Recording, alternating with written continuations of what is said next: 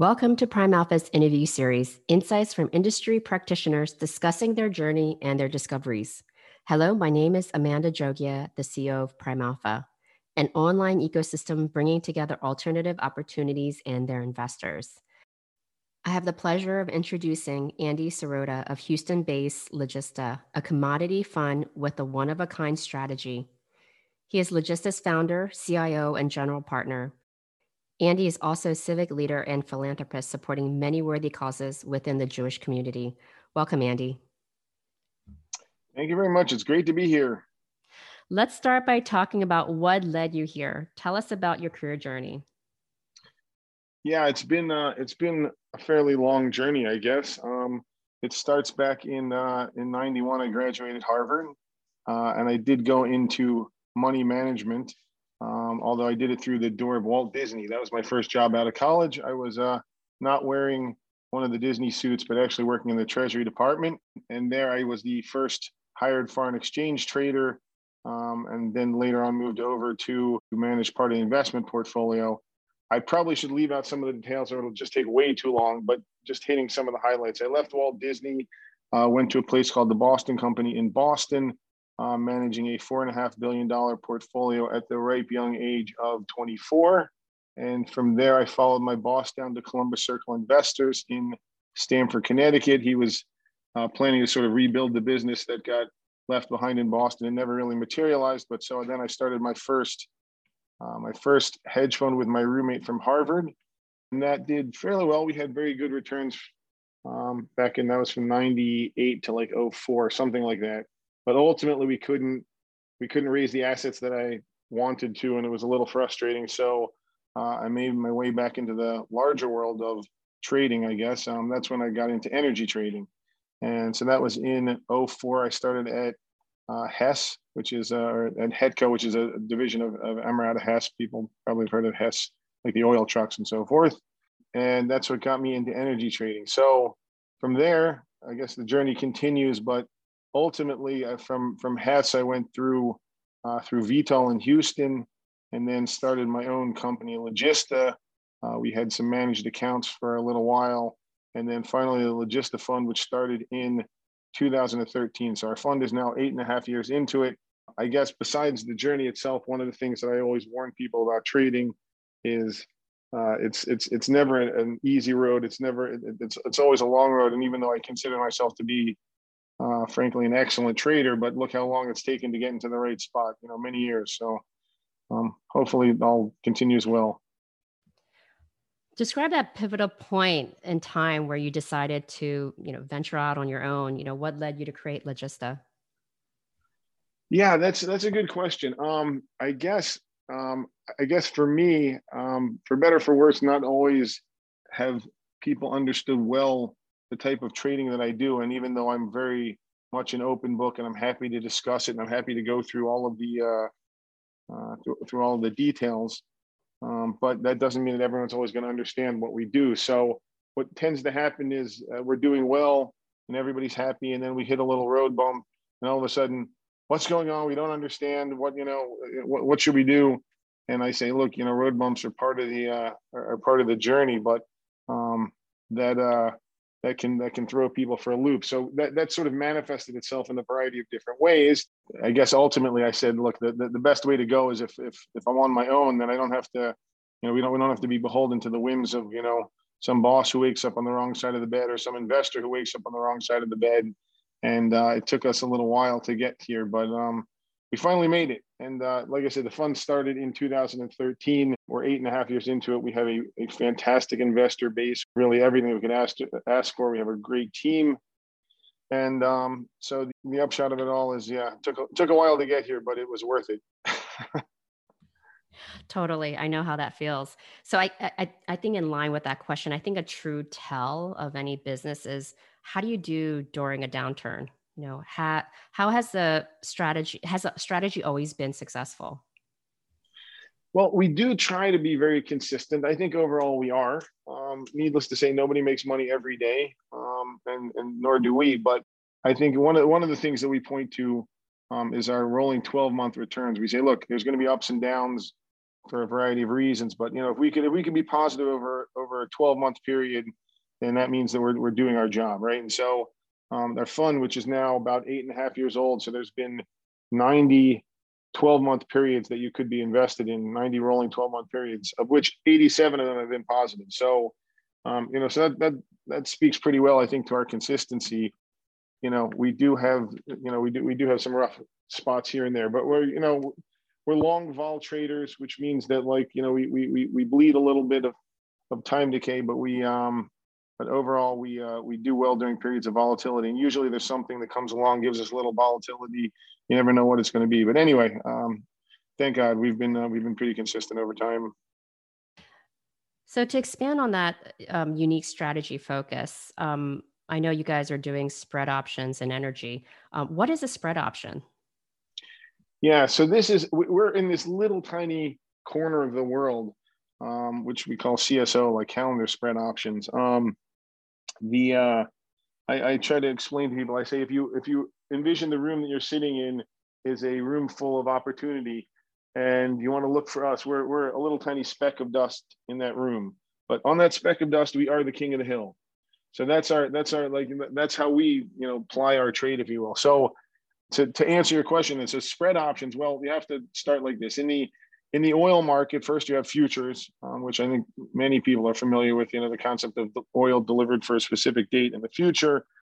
So you have monthly delivery of futures, and then there's a spread between futures. So you can trade April versus May, or May versus June, or April versus June for that matter. You can trade any 2 months.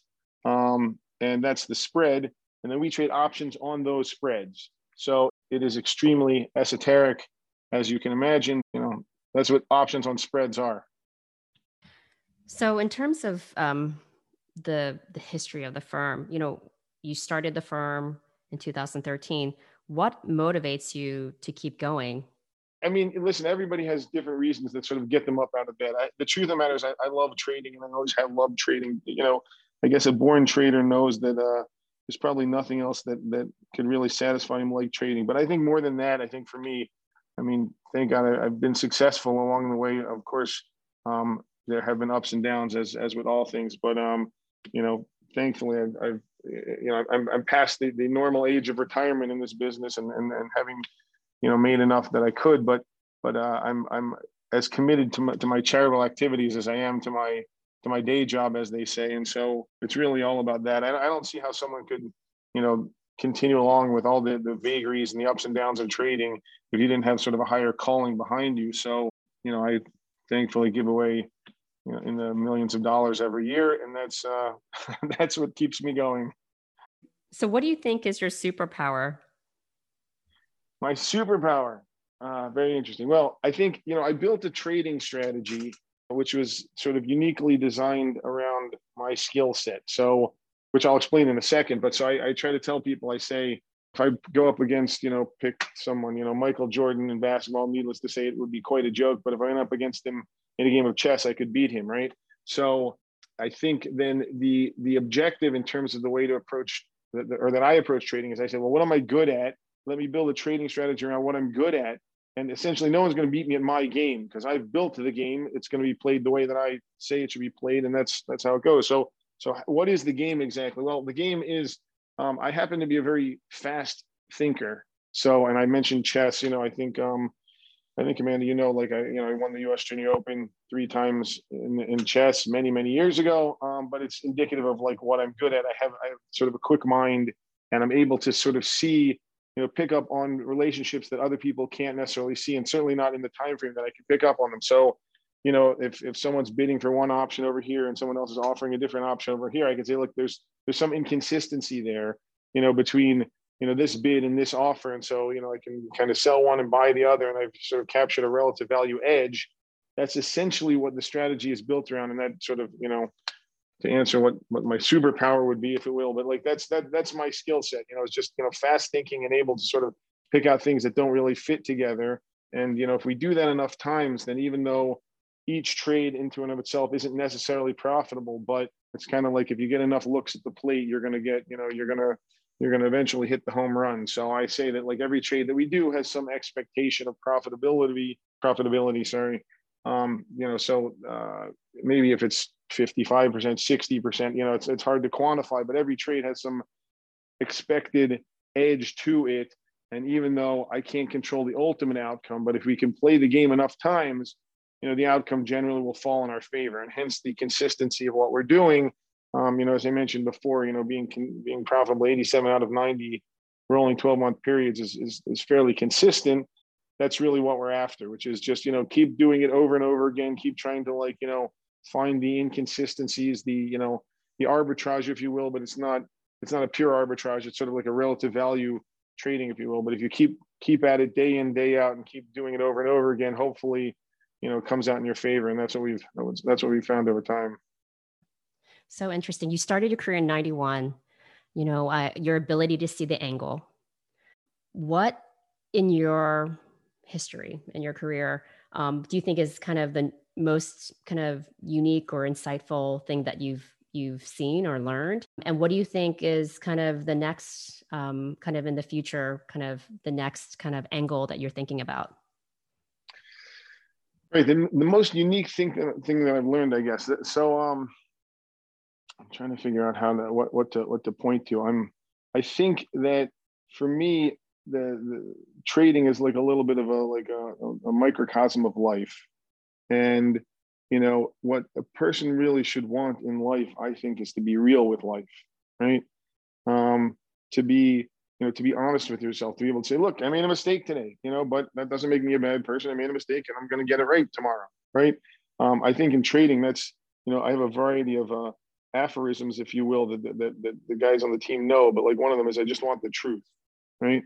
So, it's very empowering to live with the truth, because then, and again, if, that movie, you can't handle the truth. You have to be prepared to handle the truth, right? You have to be able to say, look, this is what I think. I might be wrong, but okay, I'm going to take my chances and see. And then if you see something that says that I'm wrong, okay, I made a mistake. I tell people I make mistakes every day. I just hope that I do more things right than wrong every day. And I think that's a critical lesson that I've learned from trading that is applicable to life, which is just, be honest, be truthful. Don't, just because the truth is inconvenient, as they say, just because, it's not what you hoped for.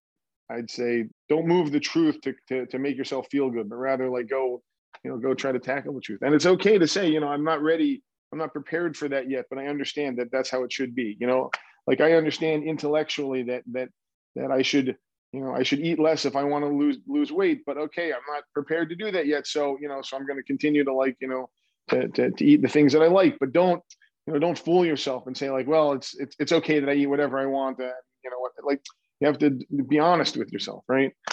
In terms of trading, so I personally believe that that trading always changes, and so if you're not prepared to change, you're not really going to last that long in trading. I mean, any successful strategy, particularly now in today's day and age, the pace of change is just is mind-boggling, and you just have to be prepared to say, look, I know this worked yesterday, but it's not working today, so we have to change.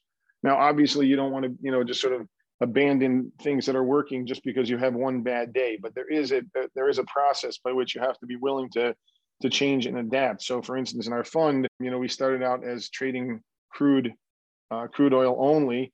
We more recently we introduced natural gas, and now we've actually gotten into some other commodities as well, including corn and soybeans and so forth, all with the same basic strategy. But it's sort of it's an attempt to sort of keep moving and keep staying one step ahead of the competition, if you will.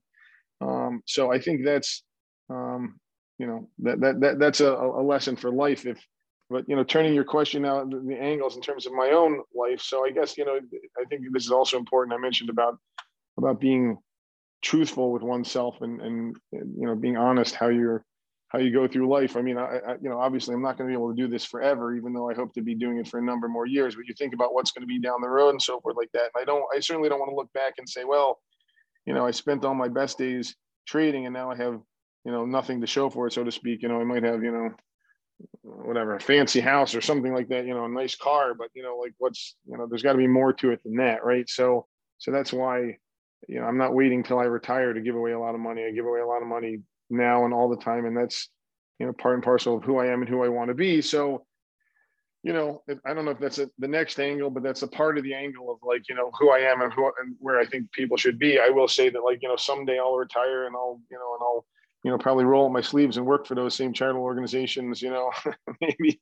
inside as opposed to giving the money. But, that's, I guess that's the angle that I'm looking at. So hopefully I can keep helping people along the way, both inside and outside of our company. So, yeah. My dad says you can't take it with you. So there you Right. go. Right. That's very true. I think, unfortunately, yeah, there's, people easily, it's a very common thing. And I think it's something that, frankly, I feel that you have to work on. I work on myself quite a bit. It's important to me who I am. And I tell people my integrity is worth more than my money. And that's a principle that we have at Logista. And yeah, you can't take it all with you. So, and at the same time, that also doesn't say, well, I'll decide what to do, the day before I die. That's not, that really doesn't work either, does it? So, that's why I'm, very actively involved in, giving away as much of the money as I can along the way. So yeah, makes me feel good. Yeah. I had a conversation today and we were talking about that companies are built on values. Right. And I think that amplifies the true, like the integrity of the business versus just a company creating a business just to make money. Yeah, I think that's a big thing. I mean, I guess look, ultimately, we've had some meetings recently that really made me feel good about things. But I built the company that I wanted to build, and I can't say, it's not like you always know exactly on day one what it's going to look like in the future, but you can have a vision. And so I had a little bit of vision. I wanted a vision of a company that I felt good about what we did, that were straightforward, we're honest. Obviously we need to be making money or we wouldn't stay in business, but that the company itself, that like, that I would enjoy being with the people that I worked with, that we'd be having fun while we're there. I try to like, make sure I ask people, are you happy? We want people to be happy. If you're not happy, let's do something different. Like, life is too short. Right. And I think you see that at Logista, if you talk to like, to our employees and stuff like that, you'll see that people are very happy, and it's really like a little family, which is, which I'm A, very proud of, and also B, it becomes a little more challenging as the company grows. We are thankfully growing, and so there's more people added to the staff. But anyone that we interview, I say that the first most important criterion of being a Logista employee is just trustworthiness, because like we have to, we're in this together. We live and die as a team, and I need to know that like, you got my back, I got your back, we're going to do this together. So yeah, I think those values come across very strongly in Logista, and hopefully it comes across in everything we do. Well, thank you, Andy. It's so refreshing to talk about values and business combined. So thank you for your time. Yeah, we're going to continue these podcasts. I'm super excited to have you back on. Great. Thank you so much, Amanda. Thank you.